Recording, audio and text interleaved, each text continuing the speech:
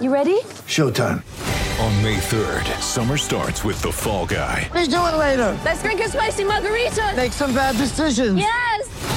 Audiences are falling in love with the most entertaining film of the year. Fall Guy. Fall Guy? Fall guy. That's what the poster said. See Ryan Gosling and Emily Blunt in the movie critics say exists to make you happy. Trying to make it out? Nope. Because I don't either. It's not what I'm into right now. What are you into? Talking. Yeah. The Fall Guy. Only in theaters May 3rd. Rated PG-13.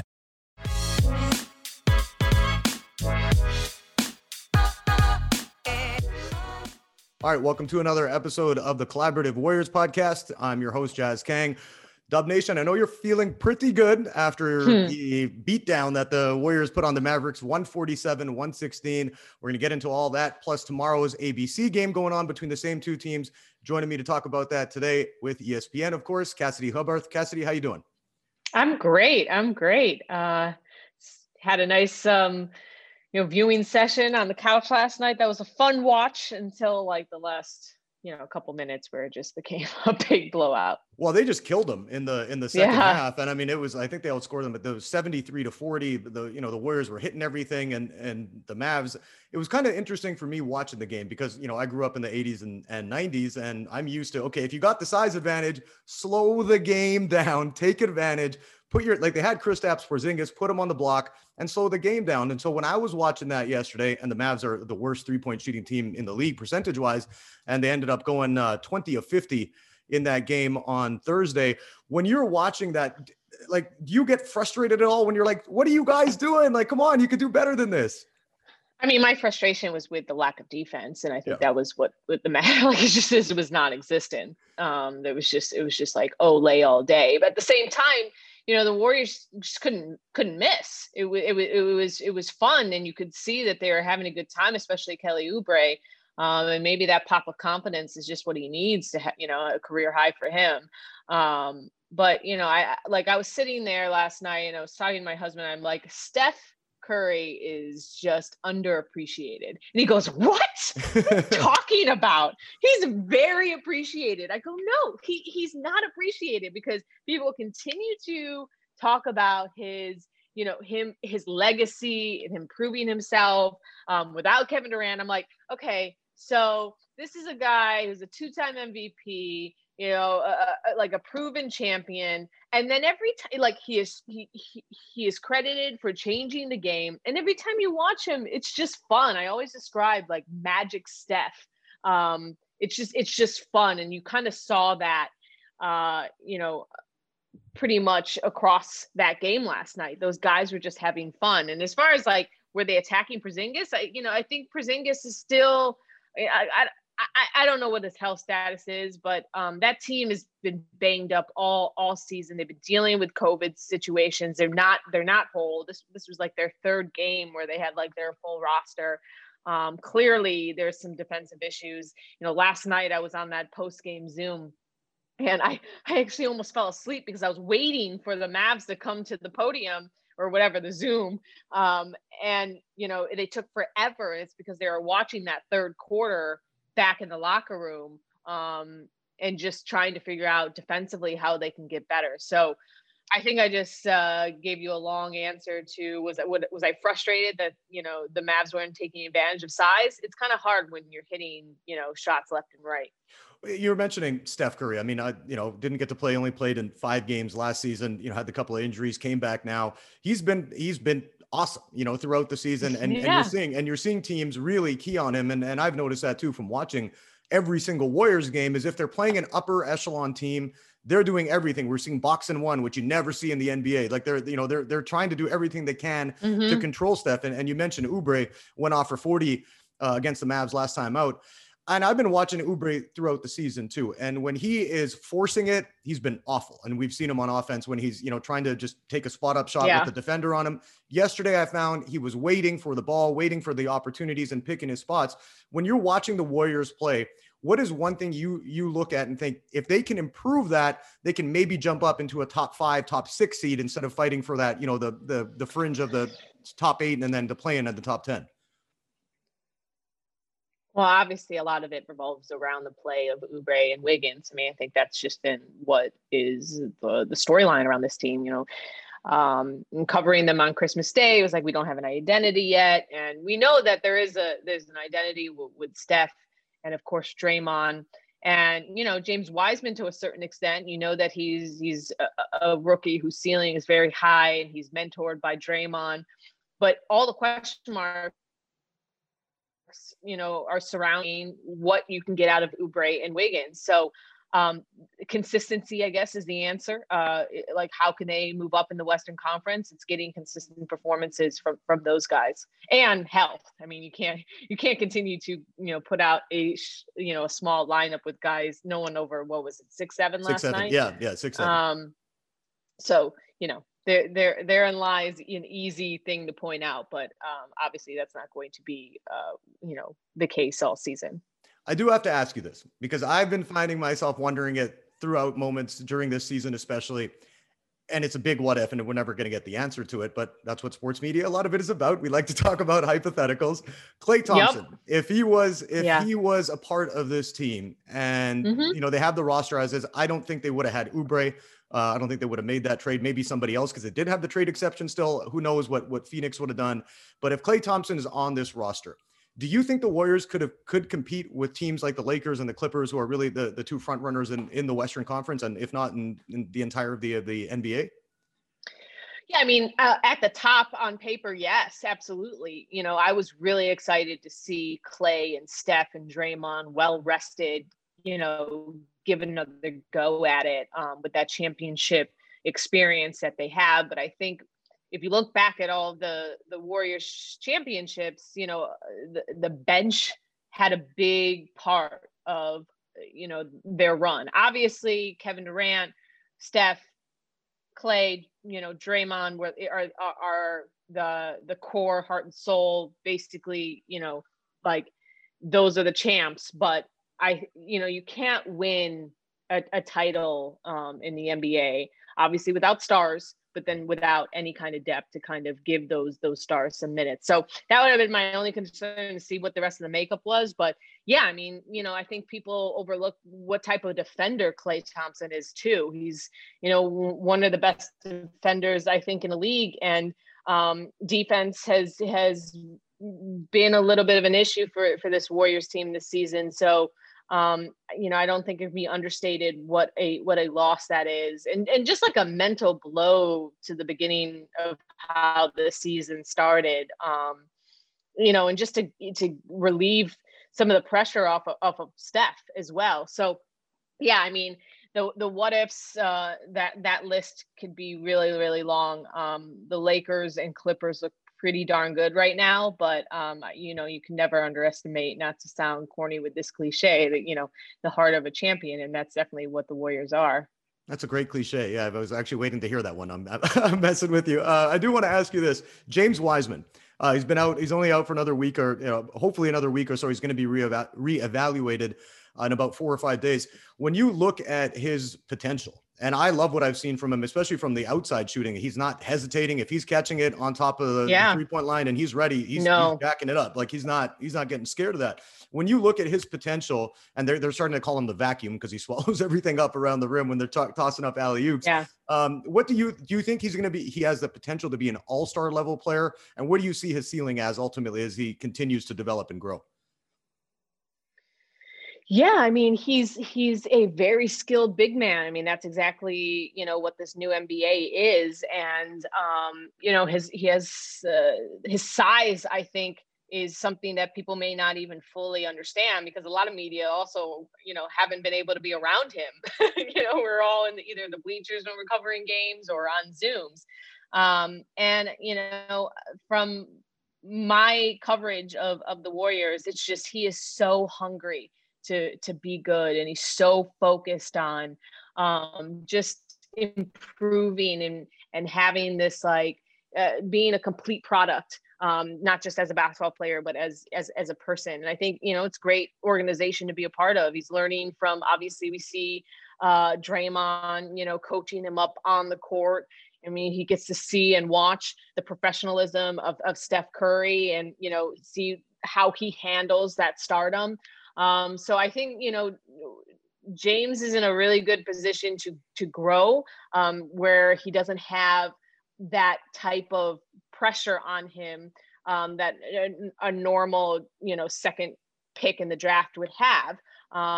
So, he's in a really good position. Do I think he can be an all-star? Yeah. I mean, I think, like I said, I think his ceiling is really high because his motor's high, his energy level is high. And, you can tell he has the eagerness to kind of correct some of those, rookie mistakes that he has from being just, overly eager at times. You mentioned a couple of minutes ago while you're answering there about being in the arenas without fans. And I got to cover a bunch of the Lakers games last year, right before the pandemic hit. I was, at the Lakers Bucks, Lakers Clippers, and that energy that you feel from the crowd, especially when it's a huge game like it was, last season for those matchups. When you're looking at it from your position, how has that been for you? Just being in the arena, what are you missing the most about, having fans in the building? And how has it been on a personal level in terms of even trying to connect with players and trying to kind of develop stories from that? Yeah, I mean, look, there's, I want to get back to normal, but there's been some pros and cons, obviously for work wise. I don't have to like crawl over fans, to get to, doing my interviews or to do my stand up. So there's that, but I would 10 times out of 10 rather have fans around than the current situation we're in. And there's also some pros to, these press conferences being on Zooms. I being a national sideline reporter, I fly into different cities weekly. And so I'm not on a beat. And so sometimes it's hard for me to get up to date on, what's the ins and outs of certain teams. And normally, teams would hold, pressers and you would have no access to it virtually. And now, like, for instance, I have Mavericks Hawks on Wednesday, and I was able to sit in on the Mavs, pre and post game, as well as the Hawks post game last night, and just kind of get that access. So I wonder how, teams are going to go about doing media access specifically post game. I wouldn't be surprised if we have this type of Zoom setup for the next couple of years, just to keep people out of those locker rooms. But we'll see. I mean, I think that's something that's really going to be a big discussion among, media partners in the NBA. As far as like the biggest difference in the play, I haven't really noticed it. I mean, I was in the bubble too, which was the first kind of taste of playing without fans, but even that, like having those virtual fans, and I mean the NBA really did it up in the bubble, and they had things people called sound sweeteners who really kind of like were able to match the momentum of the game, and in some of these arenas they don't even have pumped in sound. So I can't imagine how different it is, just in those kinds of moments where you're going on a run or someone's on a heat check. But from what I've been watching on TV, it feels like there's a lot of fans there because the play has been pretty darn good to start. But I know certainly for some players, like we saw in the bubble, a lot of guys really locked in that you don't think normally would have those type of performances in the playoffs, because playoff basketball is a different beast because of the fans, because of the energy. So it will be interesting to see if we still don't have fans come playoffs, which I know some more arenas are opening it up to fans, and what that's going to do, and especially if it's just limited fans, as we already saw with LeBron in Atlanta, like what's going to be heard, because usually like you can hear a couple guys here and there, but usually it's a roar of a crowd, that players hear.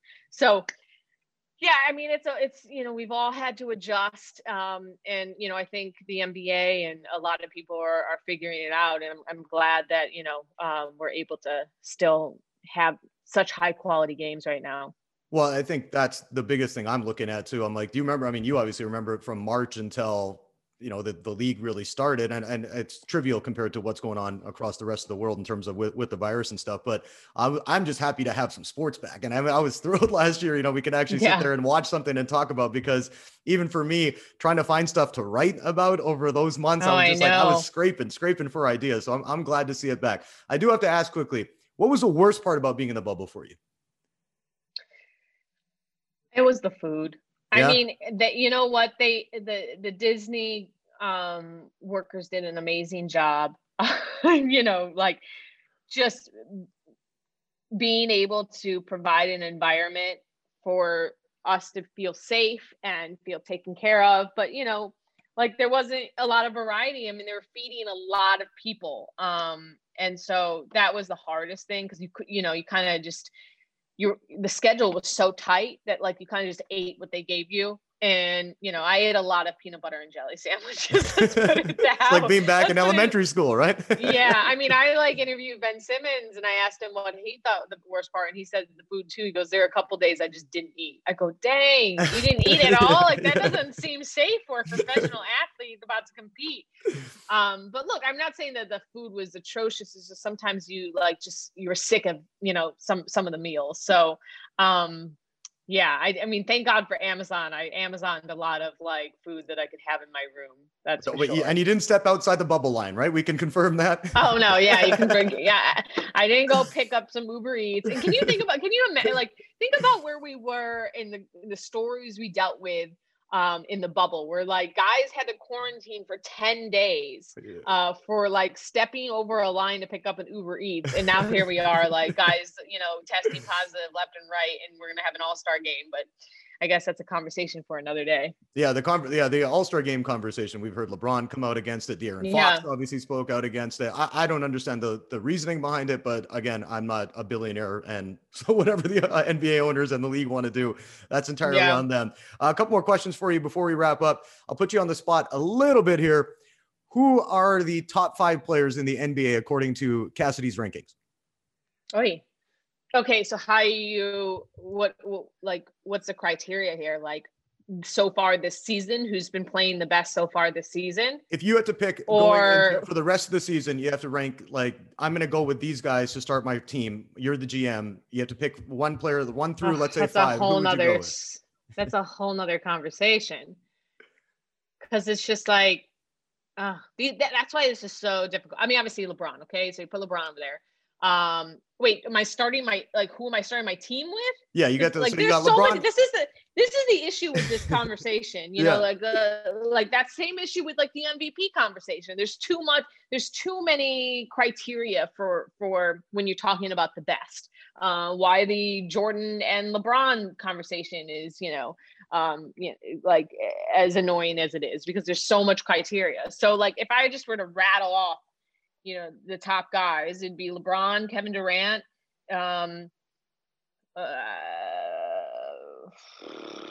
Steph, Luka, Joel.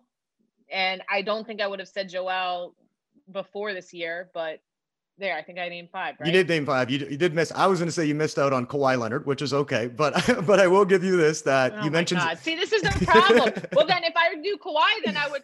Yeah, here's my issue. I started off this podcast saying that Steph Curry is underappreciated, but like if I were to take one of those guys out, I guess it would be Luka. But then I just think that's recency bias because of how bad the Mavericks have been.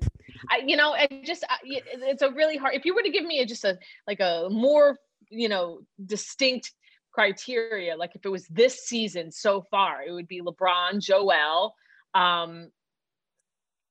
Kawhi. It's still taking time. It's still it's a tough question. It's a hard one. The league is in a good place. The league is in a go. I guess I would have to say, if we're just going on performance, I don't know. It's what if a Bradley Beal and that's just me going off. I can't even do that. Okay. Well, this is a Warriors. And then Damian Lillard. We always forget Damian Lillard. Well, that's right. And like I said, this is a Warriors podcast. So the good thing is you mentioned Steph. Otherwise, you would have had people in your mentions trying to call you out for it. So it's a good thing you saved yourself by doing that.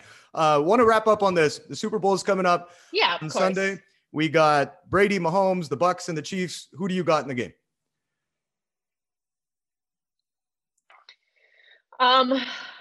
Okay. I mean, I guess you can call me a hater. Like, I just can't root for Tom Brady to win another championship. It's horrible. Like, yeah, like, I don't know. I'm torn here because it's like, if he wins another title, does it define that it was about him? Like the GOATness wasn't about him and Belichick. It was about really just Brady. Like Julian Edelman said, like the Patriot way is the Tom Brady way. So yeah, I'm being a hater, but like, I think my only stance on here is I'm not rooting for Tom, my best friend. Yeah, I was going to say, did you have lunch with him yesterday? Another Super Bowl. But at the same time, I'll say what LeBron said last night. I just want to see a good game. I want to see a good game. I want to see a good halftime performance.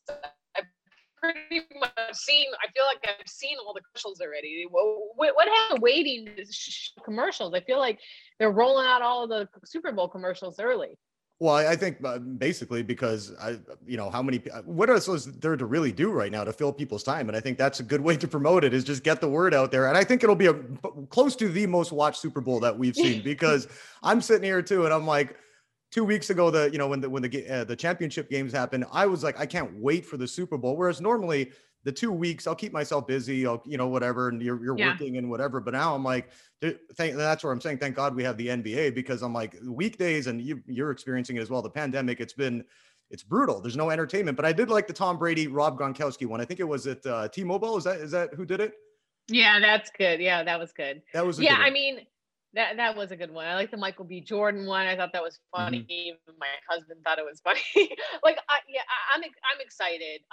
I'm excited for it. I think it's going to be really watched, because if people are, following the rules, there'll be a lot less Super Bowl parties and more people watching at home. So I think the ratings are going to be, pretty high, they needed any help with ratings. I'm Canadian, and I will say that I'm confident, based off what I've seen online, whether you're in America or Canada, there are going to be some Super Bowl parties. That's on you. I'm following the rules. I'll be at home. I'll be working. But to those people, come on, you had to say it though. You know what? You had to say it. Yeah, that's right. Yep. We'll wrap up with wear this. Masks, people. Wear masks. Thank you. There's your sponsored message by the CDC from Cassidy. But we're gonna wrap up there. Just a reminder, Dubs fans, tomorrow at 5:30. That's on Saturday. You can catch the Warriors and Mavericks. Cassidy, you mentioned you're gonna be working on a piece that'll air before the game, or you'll be doing your regular segment on there. What can we look out for there on? I'll actually be hosting Hoop Streams that leads into the game, that you can watch that on Twitter, YouTube, or the ESPN app. We're going to have Zach Lowe on, Richard Jefferson, Kendrick Perkins, Rachel Nichols from Dallas, and then also our guy, Nick Friedel, who covers the Warriors for us. So it's going to be a packed show. So tune in on Twitter, YouTube, Facebook, and the ESPN app at 8 Eastern, 5 Pacific. There you go. An all-star cast got you covered for the big one between the Mavs and the Warriors. That does it for this episode. Don't forget, y'all, subscribe to our podcast on iTunes, Spotify, and you can also catch our videos on YouTube. That's at Golden State of Mind. And check us out throughout the season. Myself, Brady, Alex Hall will have you covered with everything Dubs related at goldenstateofmind.com. That does it for this episode. We'll catch you all next week. All right, perfect. Thank you for